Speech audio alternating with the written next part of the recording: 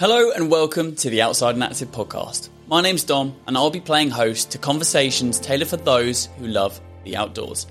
Thank you for joining me on this adventure where I speak to a whole host of interesting guests with inspiring stories.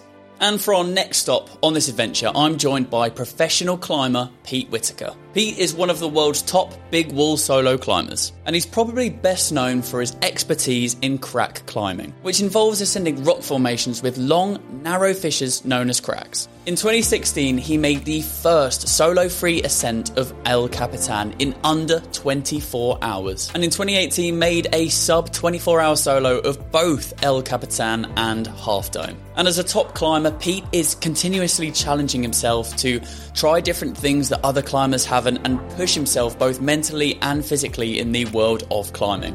And as well as all of his amazing climbing achievements, he's ventured into the world of YouTube where he's taking on different challenges and opening up the world of climbing to a new and younger audience. But just before we jump into this week's episode, a quick word for this week's sponsor, iMedicare, otherwise known as Ephemia. Because of the high-impact nature of running, stress incontinence is actually very common in runners. Ephemia is a support that can be used with running or exercising to prevent this problem. Ephemia is comfortable and can be used for up to 16 hours at a time. Each Ephemia can be washed and reused for up to 3 months of daily use or up to 12 months of intermittent use. Ephemia can be prescribed by your GP in a starter kit of 3 sizes for trial or purchased privately from mypelvichealth.co.uk. For more information on Ephemia and the NHS code for the starter kit, take a look at the description if you're watching on YouTube, the podcast notes if you're listening on your phone, or the article on the Outside and Active website. There is so much more information, so go and check it out there. And without further ado, let's head straight into this episode of the O&A podcast with Pete Whittaker. Pete, welcome. How are you doing? Yeah, good. Thanks for having me. You are speaking here at the National Outdoor Expo in a few hours. How are you feeling about that? Yeah, good. I've got like an inspiration talk, so a bit of a talk about my journey in climbing. I'm going to be specifically talking about big walls. And then I've also got a talk, it's called a skills session. Yeah. So it's another talk, but it's about crack climbing. I'll be showing some skills on stage. You'll have some proper people that really want to know the nitty gritty. Yeah, maybe. We'll see. We'll find out. Yeah. Play it by ear. Well, do you do many speaking things like this? Yeah, I've done quite a lot. So I did a tour last year with Speakers from the Edge, who are like a speaking organisation tour. So I've done like stage tours and things like that. So yeah, nice. Well, thank you for joining us on the O&A podcast. Yep. We kick off every episode with where I offer you a piece of advice from someone who's been on the episode before or previously, and this piece of advice comes from Polar Preet, who's been speaking at the show this weekend, and her advice is don't limit yourself and don't let anybody tell you that you can't achieve something. And I feel like with what you do, there are probably people that say, don't do that, that's stupid, or you can't do that. Has that happened, or if it has, how do you sort of deal with that? I don't think it's happened that people have said don't do that. Yeah. But I think maybe some people think like, oh, that's impossible, or why are you doing that? Especially like me and a friend did a big bridge climb a couple of years ago, and it's really bizarre thing, like climbing on the underside of a motorway bridge. But for us, it had this like big crack in. We're really into like this style of climbing called crack climbing. And so we went and did that, but to anybody else, it looks like really bizarre. It's like this 2,000-foot horizontal bridge roof. And I think a lot of people, even climbers, probably thought like, what are you doing? Yeah. Well, yeah, I was going to ask you about that because Alex, who's part of our team, who you've met, who's doing the content, he's a massive climber, and I said to him, what if you wanted to chat to Pete, what would you ask him? He said, ask him about the bridge, because I don't understand, and crack climbing especially, because he said there's certain ways that you maneuver your hand to sort of get, you might put your hand in soft and then tense it to just sort of leverage yourself. And I was watching the videos of when you were doing that as well and training for it. I mean, it looks completely different because it's still called climbing, but it's just a different type. Yeah, it's a very different style of climbing. I mean, the term climbing is a very broad bracket, and crack climbing is a very like sub niche of climbing. Yeah. But how you can describe it is instead of like holding onto the rock, like you would hold onto what we call like crimps or side pulls or hold. Climbing holds what you would usually distinguish as climbing. You're trying to climb a space between the rocks, and in that space, you're making body positions with your hands, your feet, your legs, knees, arms to fill that space in the best way possible, so you can stay in it. That's essentially what crack climbing is. Yeah, takes a lot of strength and a lot of practice. It's practice and technique, and then when you get to the harder things, then it is quite strength based. But even for people who have not done much climbing, they can pick up crack climbing quite easily, right? Just with the right technique. But if you don't have the right technique, then it can become a whole world of like disaster, you know? I can imagine. Yeah. Well, a question that we also ask everyone is, what do you love about being outside and active? I guess the thing I really like is, I like being with friends and like sharing adventures with friends. I think in more recent years, probably like the last 5 or so years, I've definitely kind of, although I do have like big goals, I've kind of enjoyed the, just being out doing things with friends, as I've got older. When I was younger, I was like very kind of goal orientated. Right. I still am really goal orientated, but there was always a really big single focus. Whereas these days I definitely like, spending the time on the walls, climbing quickly, efficiently, being out, sharing adventures with friends and stuff like that. So, because you've been doing a lot of YouTube stuff as well. Yeah. And that's very different. I mean, parkour bits and pieces as well. How's that sort of challenged you, and what have you learned from doing things like that have, you've learned to take into your own skill set with climbing?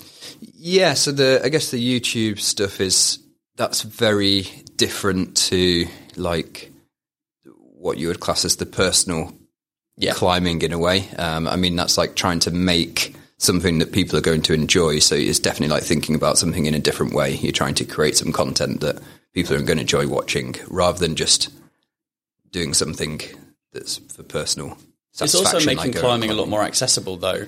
I imagine you'll get the growing audience. You're getting people obviously that are naturally interested in climbing and want to know more about you and the guys that you're making videos with. But also people will be coming across it and going, "Oh, I've not really realised that. I'm not a massive climber. I don't know a lot about it." But looking into everything that you've been doing and learning more from Alex since he's been working here is going, oh, it's a whole different. Once you open that door into it, like there's a whole massive. And like you said earlier, climbing's a very broad spectrum. So it'd be good to know for people that would be listening that don't know a lot about it, of kind of a whistle-stop tour of the different types of climbing, and then also how you got into it as well. Yeah, so the different types of climbing. I mean, if we go down from the really, you have what you class as bouldering. Yep. So really low. Let's class it as like low climbing without ropes. You have protection mats underneath you, and usually it's focusing on the single hardest moves that you can do.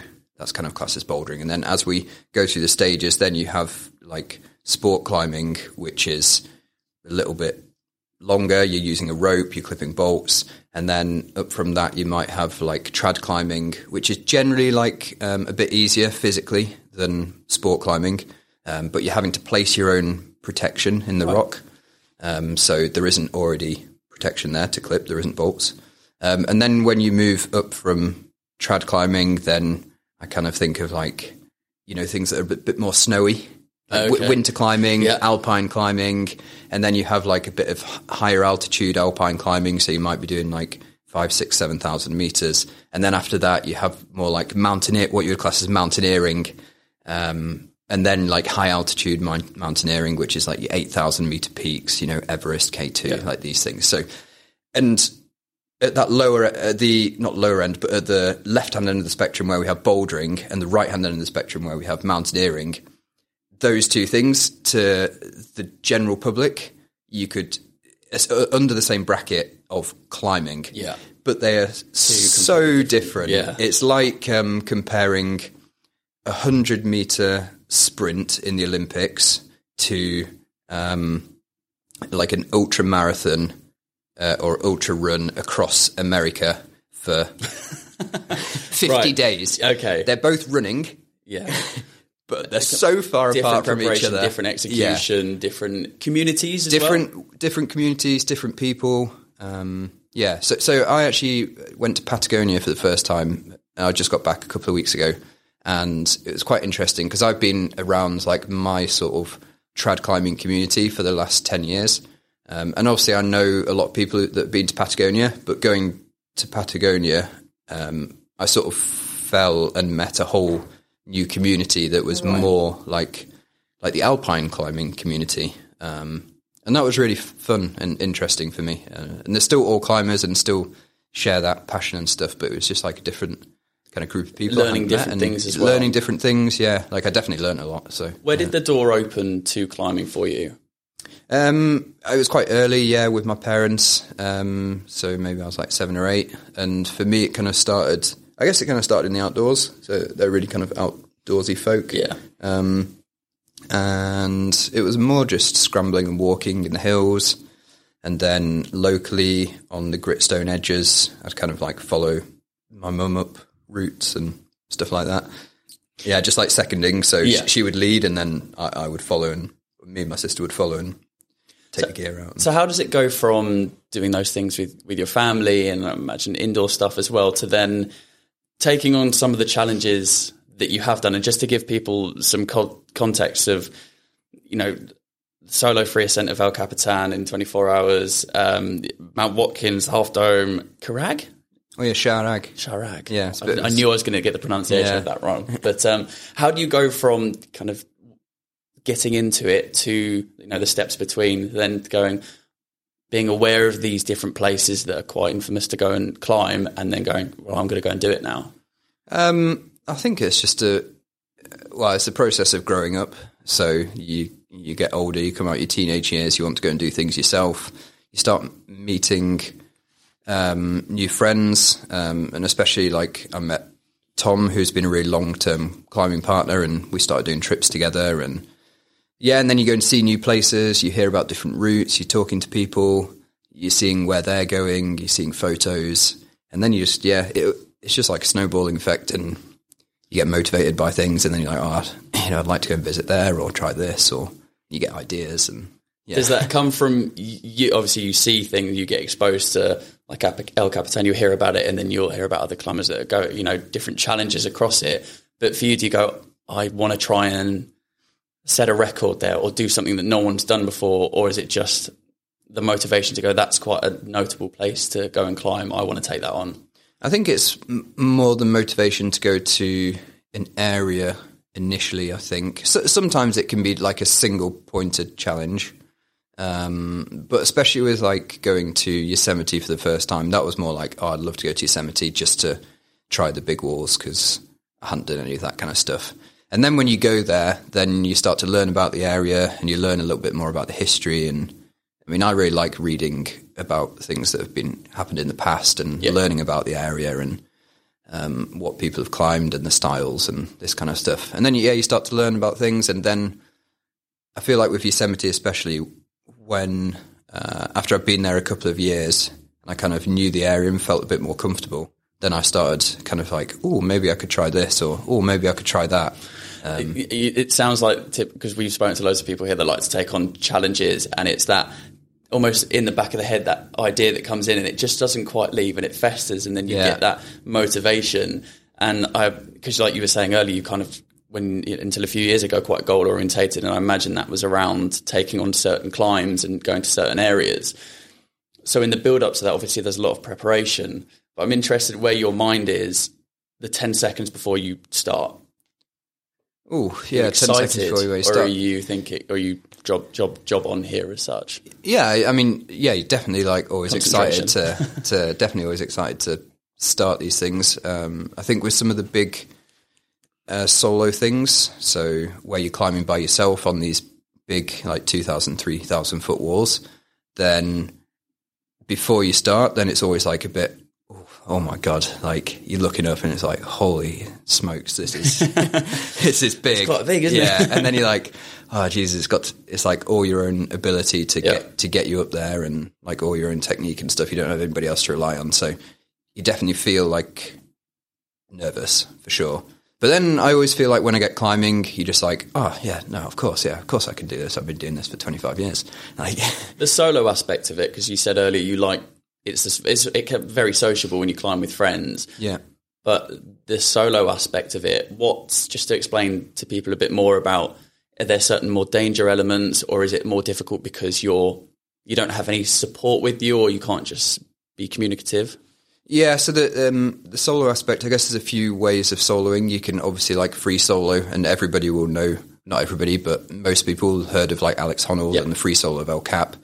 So that's free soloing, but then you can have other, like the term soloing in big wall climbing is just means climbing by yourself. Yeah. Free soloing means without a rope. So in soloing, you can have a mixture of things. You have a mixture of free solo. You can have a mixture of rope solo where you're self-belaying yourself and all this kind of stuff. So when you are soloing and you don't have a partner, then, you're having to rely entirely on yourself. So it is definitely more mentally challenging. And, it's definitely harder. It's harder. You just don't have anybody to rely on or put, you have to lead everything. There's nobody to lean on, Yeah. And you're supported by rope, but it's still not like, if you just drop, you're only dropping 10 centimeters and you're supported. Like there is a risk element to it that if you get something slightly wrong, that there could be consequences as well. Yeah. It's a harder technical system with rope soloing because you're having to climb, but instead of somebody else belaying you from the belay or the ground, then you're having to do that whilst you're climbing. So yeah, it's quite tricky. It's like it makes the climbing harder. So then taking on El Capitan on your own compared to then doing the bridge crack with friends, do you view those completely differently? They're different experiences, different challenges, but do you enjoy both of them for what they are as well, like the solo attempt, but then also doing this fun thing with friends? Yeah, totally. I mean, they're two different sides of the spectrum, and two different, I think, mental spaces that you need to be in. Like the bridge thing with Tom, with friends, it's like mentally challenging because it was really physically difficult, but you have somebody to kind of have a laugh with, which is always good. And then, the solo thing is more like a mental challenge to keep going and like kind of dig deep yourself and that kind of stuff. But I quite like also climbing by myself, not for really long periods of time, but for like those things where it's just a day or a push at a time. When I was chatting to Preet yesterday, who gave your advice, she did a solo expedition across Antarctica for 900 miles. And she said that when she completed it, it wasn't, I've conquered this place. She said, I have been allowed safe passage through this place and I have a massive respect for it. So when you're taking on these challenges in these beautifully amazing places, when you've got to the point that when you've completed it, I guess, what's your viewpoint there about, do you look down and go, wow, that was like a different experience? I'm usually just kind of, usually quite tired. And usually it kind of depends. Sometimes I'm like happy with my climbing and sometimes I'm not so happy with my climbing. Really? Like sometimes I feel like, I did a good job with that. And then other times I'm like, I could have done better. It's more like a learning thing, I mean, it is a good like feeling when you get to the top and you're like, you've got to the 3,000 foot, you've climbed it all by yourself. And it's definitely a different experience when you top out, but it's not like, I'm never kind of like, oh, cool.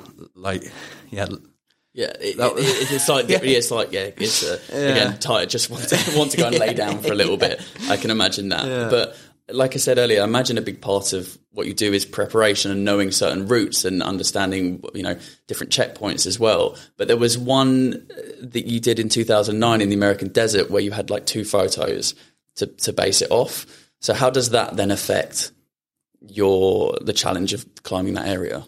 Yeah, that was slightly different. That was a route that I was doing with a partner, and we'd seen, like I say, 2 photos in a magazine of this climbing project, which had been tried, it never been done, and it was a style of climbing that me and a friend were really getting into. at the time, and we thought, let's go and try that. And we actually put aside. We knew it was going to be really hard because we could see from this photo, and we'd read up about it from this guy that had tried it. So we were like, let's put aside 2 years, and we're just going to train to go and try it, and then we're going to go and try it, which is a really strange thing to do. I mean, what you would probably do is like go, have a look, try it a bit, actually see what you need to do, and then and then do it. But you just did it a completely different way. We did it in a different way, yeah. And at the time, I guess I was still at school. I was at sixth form? No, I was at college, I think, after. So, but not old. Yeah. Not, I was still quite. Yeah, I was 18 when we started training for it. So I was 18, 19, and then went and did it when I was 20. Obviously, climbing, there's a strength element, there's a technique element. How big is the mental element of it, especially on these solo high climbs? Yeah, there's definitely a big mental element to it, and also a big skill element to it. I think that's those two things for sure. And I think it only takes. There's definitely like a certain type of person who enjoys going solo climbing. Not everybody wants to go solo climbing because it's a bit of a nightmare with like rope work and all this kind of stuff. And then if you are doing any free soloing as well without ropes, like there's not many people who enjoy doing that kind of stuff. That's a certain type of person as well. So yeah, there's a very limited amount of people that do it. You might have an answer for what would be, you think, your biggest achievement in climbing, or the one that you're the happiest with. But do you have like a favourite climb? That might be the first thing that you climbed. It might be for whatever reason you did with friends. But is there like an adventure or something, for whatever reason, however small, that for whatever reason will live with me for a long time? I can't think of a particular climb, but an area that I've really enjoyed climbing in is a place called Canyonlands in America, which is in Canyonlands National Park, in fact. Yeah, and it's this place where there's lots of big roof crack climbs, and it's a pretty special place in terms of, if you're into that style of climbing, it's a pretty special place. Like I've never seen anywhere else with climbs that big and that steep for so long. And I've spent quite a lot of time there doing a few trips, and it's definitely it's an amazing place. Is there somewhere that that is almost in that back of your head going, I'd love to go there and try this? Well, before a few weeks ago, it was Patagonia, actually. Oh, right. So you take that one off. Yeah. I mean, for the last probably 5 to 10 years, kind of Patagonia has always been, kind of wonder what that's like, and the climbing kind of looks like it suits my style. But I've never had the right partners to go with, I never felt like, or that kind of thing. So it kind of all just lined up this year. And you need to go for a long period of time. Right. To get the weather. Oh, okay. Because the weather's difficult there. So you have to go in like these. You stay in this town called El Chalten, and then you have to wait for weather windows in the mountains, and they don't come very often. Oh, wow. So now you're waiting for there'll be something else that you see, and then you'll go, that will become my next objective at some point when you want to do that. So it was Patagonia, but it might be something else in the future. Yeah. I mean, Patagonia wasn't like a specific route or an objective. It was more like I'd like to go and see the mountains and just experience the place. It's a pretty wild place. So I can definitely imagine. What's been the most challenging climb for you, whether it be mentally, skill, physically? I think in terms of the solo stuff, then the thing I did in 2016, where it was like the solo free climb of El Cap, but mainly because I just wasn't quite as experienced in that style of climbing. So I hadn't done it for very long, and it was like my first big thing. So it felt, it was hard, but it felt harder than I feel like it should have done, Whereas now, if I went back and did it, I feel a lot more experienced in that style of climbing. Yeah. Was that one of the ones you said where you finished it and you maybe weren't as happy with your climb? I was happy, but like I was like, I definitely could have done a lot of things better. Looking back now, especially, you can tell a lot of things better. Yeah. One of the things that, again, people that might not know as much about the world that you're in wouldn't know about the grading of different climbs, because that's also quite complex. And because I was watching one of your videos and you were talking about different gradings that you can, do quite comfortably and ones that you aspire, and it's numbers and letters mix. So give a bit of I know it's quite complicated, but a bit of a mix of try and explain it maybe. Grading. There's many different grades depending on what style you climb in.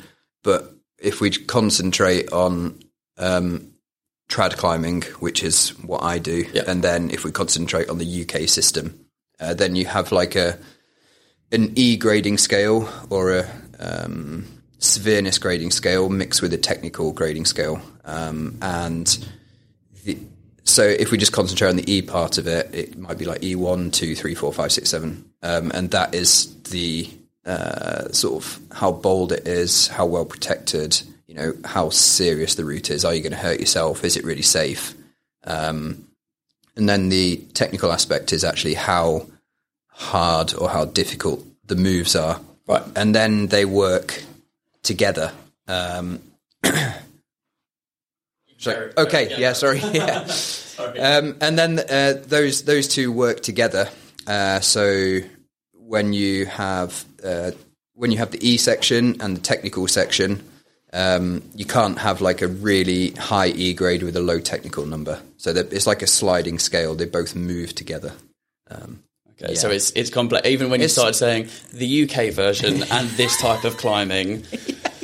Grades in climbing, it's just a whole can of worms. But it's that thing, like you said, comparing, you kind of use the analogy of ultra running and running in the different different aspects of it. I kind of saw climbing as, I didn't know a lot about running, and then I definitely didn't know a lot about ultra running. But then as soon as the doors to ultra running opened, you learn about multi-day ultra running and different adventures that people take on, and the different style of running that, you run half of it, but you walk half of it. And it's a similar type of thing. So is there an area of climbing that, again, you haven't kind of looked into or done as much of, because you have your specialities that, I guess, like bridge climbing, and you've done some parkour stuff as well, that you go, I'd like to give that a go, or are giving that a go? I think the thing in the last few years, probably like the last 4 to 5 years, which I guess I'd always wanted to give a go, but never had the chance, and again, never really found the partners to do it, was mixed climbing and winter climbing.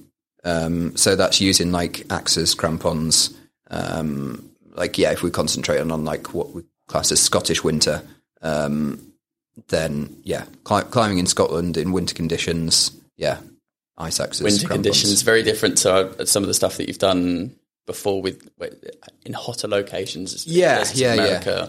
I don't mind being out in winter conditions in the cold, but the way that you climb is quite different, and also you're holding the ice axis that you're holding is like a massive handhold, but you're using the axes in many different ways. So you're like pulling on them, torquing them into cracks, putting them upside down. It's a whole different skill. And also sometimes you're just resting the very end of the pick of the ice axe on some little edge, and it's interesting because when you're holding onto a hold with your fingers, you get feedback through your body, skin. But through the pick of the axe, you're holding onto a massive jug, but the end of the axe could just be on the tiniest little thing, and it's really difficult to know, is that going to rip or is it going to stay on there? Well, it sounds exciting. Yeah, it's a whole different thing, but it's been interesting to kind of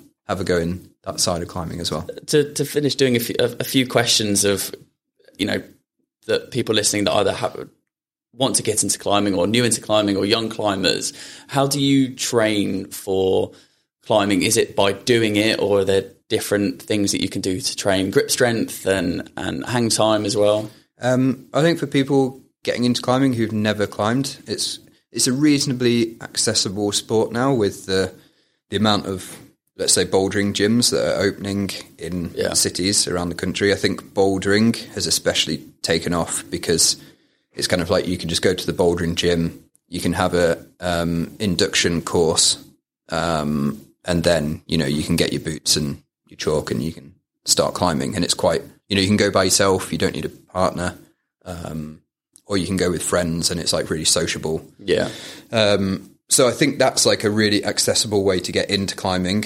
And if you are just getting into it, then the best thing to do is just to go climbing, you know, like work on the movement skills and the technical aspect, and don't worry too much about like finger strength and all this kind of stuff, because you want to build a little bit of a base just from going climbing and holding onto the grips on the wall.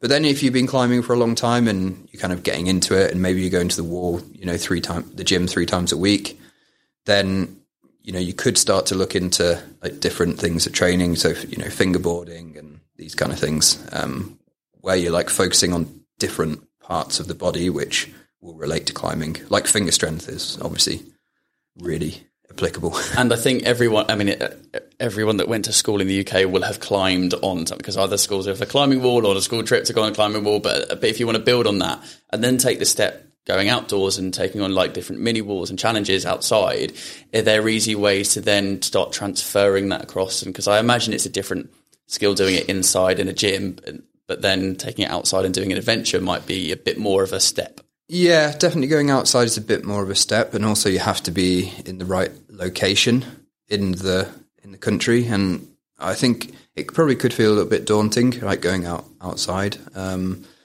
mean, a good thing to do would probably again be like starting off bouldering, because it's very accessible. But still, you kind of need a bouldering mat and stuff, which can be quite expensive for some people. But I guess a good way could be going onto like some climbing forums, and trying to get to speak to people, you know, if you are completely out of that loop, or trying to speak to people at your local gym to kind of get information off them about local areas and stuff like that. A really like active UK forum, I think it's still pretty active, for climbers meeting and stuff, is called UK Climbing. And there's people on forums there, and you can get information. And I mean, it's a whole world of forums, you know. Yeah, yeah. But a lot of information. But you're, do you have people, idols that you look up to? Because on your social media, you have answering questions as well. That, you know, from people like kids that want to learn more, people that have been climbing that want to know more specific skills. And like you said, you'll be doing that today with people asking questions. Do you have people that you looked up to when you were younger, that you learned from, that you probably, and friends as well, that you're always learning? You're obviously an incredible climber, but you will learn something in each climb and every time that you do it. Yeah, no, totally. I mean, I'm still learning things now for sure. Like, yeah, always learning. And you climb with different people and you learn different things. Like I was saying, I just started doing some more winter climbing, and I've learned so much in the last 5 years, from climbing with somebody called Matt Whittaker. Like, he's a mountain guide, and he's like really knowledgeable on all this kind of stuff. And to be honest, I felt like it's a bit of a free ticket. Like, wealth of knowledge becomes wealth of knowledge, so much information coming. And then, like in earlier years, I mean, all the people that you're climbing with, you're learning. I feel like they're learning from me, and I'm learning from them, and you're learning through experiences. And I think I'm quite analytical of my climbing. So if I have done something, or I like to see like what went well, what went wrong, thinking about those things, and then trying to make it better for the next. This might sound like a really silly question, but you know, if you wake up in the morning, you go, if you're going to the gym, if you're going to work, it's like, this isn't going to be a good, like, I already not feel, or I've woken up the wrong side of the bed. Do you have the same thing with a climb of going, I don't feel quite right today, or the other side of, I feeling really good today about this? Yeah, I mean, definitely. Yeah, for sure. There's some days where you're like, this is not feeling good. Just not getting it quite. It's not feeling good. And then other days you're like, oh yeah, I'm feeling really good, on point, you know, really light, strong, all these sorts of things. I mean, for sure it varies. Yeah. Just before I ask you the last question, just circling back around to these challenges, there's times attributed to them, and when you put a time pressure on yourself, like doing something in 24 hours or a certain time period, does that change your approach? Obviously you have to make sure you're doing everything right in the climb, but you're almost against the clock then. Yeah, although I'm never too much thinking about the clock when I'm doing it. You're not sort of gripping on, looking at watch, going, "Oh, I need to do this a bit quicker." No, because you've already kind of thought out that it kind of is possible. Or on one thing that I did, where I was trying to climb Half Dome and El Cap in 24 hours, I kind of was like, okay, I'm climbing Half Dome first. That's 2,000 feet of climbing. If I can do it in this time, then I know I can do the challenge. And I got to the top and I was like 2 hours ahead of it. And I was like, all right, yeah, well, this is on. So, okay. So and then I felt confident going into the next climb because I was like, I can definitely do it in that time frame. So you give yourself a bit of a window to do it in then. Yeah. Well, I have to ask another silly question, because even if people don't know about climbing, they probably would have seen photos of people when they're halfway up a wall, and obviously if they're doing a long challenge and they might have to sleep, and setting up the almost like sleeping bags and beds, tents, but on the side of a wall. So they are real. And have you ever had to do that as well? Yeah, I've used those a lot. Yeah, that looks insane. They're called portaledges, and they're like hanging tent basically. I speak a little bit about them in my presentation today.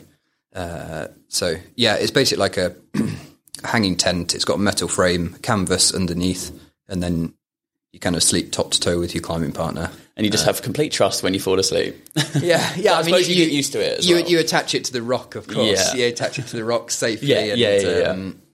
Yeah, I mean, I've never heard of a portaledge falling off a wall. That would be... No. I have heard of a portaledge collapsing. Like you have something called a spreader bar underneath the portaledge to stop it kind of collapsing inwards. And my friends forgot to put it on. Well, that doesn't help. Yeah, that'll do it. Yeah, and then the metal bars kind of unhooked themselves, and they basically, in the middle of the night, they fell into like a cocoon, and they were both just like on top of each other in their sleeping bag. Yes, that's the last thing you want. They said it was incredibly scary. Yeah, I could imagine. Yeah. But I suppose again, the same thing with height. You just get used to it, and it's second nature to you now. But nutrition as well. You obviously it takes a lot of. You have to eat a lot and stay strong. So are you taking food with you and just bars and gels and things like that? Yeah, like on the 24-hour sort of challenges, then it's kind of like a thing of making sure that you're refueling constantly, but not too much. You know, you're not just like piling a load of food in. Every 5 hours, you're taking in like a little bit every hour, whatever it is. Because you've got to carry all this stuff with you as well. So that you've got to think about the weight that you're not only thinking about your body weight, but you've got to test. You've got to be able to carry an extra whatever kilograms on your back as well. Yeah. If it's like for a challenge like that, like 24-hour base, then like the weight is quite important. If it's more an expedition style big wall where you might be going for a week or a bit longer, you're still quite careful with the food that you're taking because you have to haul it up, but you do have hauling systems which make it a little bit easier, and you have longer, so kind of slightly less of a issue. The final question that I usually ask people is, what's your next challenge? But you've kind of said that at the moment you're doing little things and enjoying it and making the videos as well. So is that the plan for the next year, is just have little like micro challenges and micro adventures and things like that? Yeah, for sure. I mean, I do always have projects. I do always have projects. But I think in the last few years, I have become a little bit more relaxed in terms of, I think I've just generally become a little bit more relaxed. I'm still highly motivated to get things done, but I'm a bit more relaxed about it in myself. So it's been quite nice. Exciting. Well, thank you so much, Pete. It's been really interesting to learn more about your adventures and more about climbing. But at the beginning, I offered you a piece of advice from Preet. And now I get to ask you that I'll pass along to a guest coming in the near future a piece of advice. Yeah, so I think my piece of advice would be to take opportunities. So I think for me, like over the last 10 years or whatever, I've learned to, take the opportunities when they come, because you never know what might come from that opportunity. And sometimes that opportunity, you take it and nothing happens from it. But sometimes, things do happen from it. And I feel like, I've taken some opportunities where I didn't feel like anything was going to happen. Then something else came out of it and you're like, oh, that's interesting. Or you learn something, or it takes you in a new direction. So stuff that we've not had before. I look forward to passing that along. Pete, thank you so much. Yeah, cool. Thanks for having me. Thank you for listening to this episode of the Outside and Active podcast with Pete Whittaker. I hope that if you knew about Pete beforehand, that you could have a bit more of an insight about him and his challenges. And if you didn't know about climbing and Pete, then maybe you're inspired to go and try climbing for yourself. We have a whole host of other podcast guests available to listen to now on YouTube or on your choice of podcasting platform. And we want to say thank you to Ephemia for sponsoring this episode of the podcast. Go and support them as they have been supporting us. We'll be back next week with another episode and another guest on the Outside and Active podcast. But until that time, enjoy the outdoors.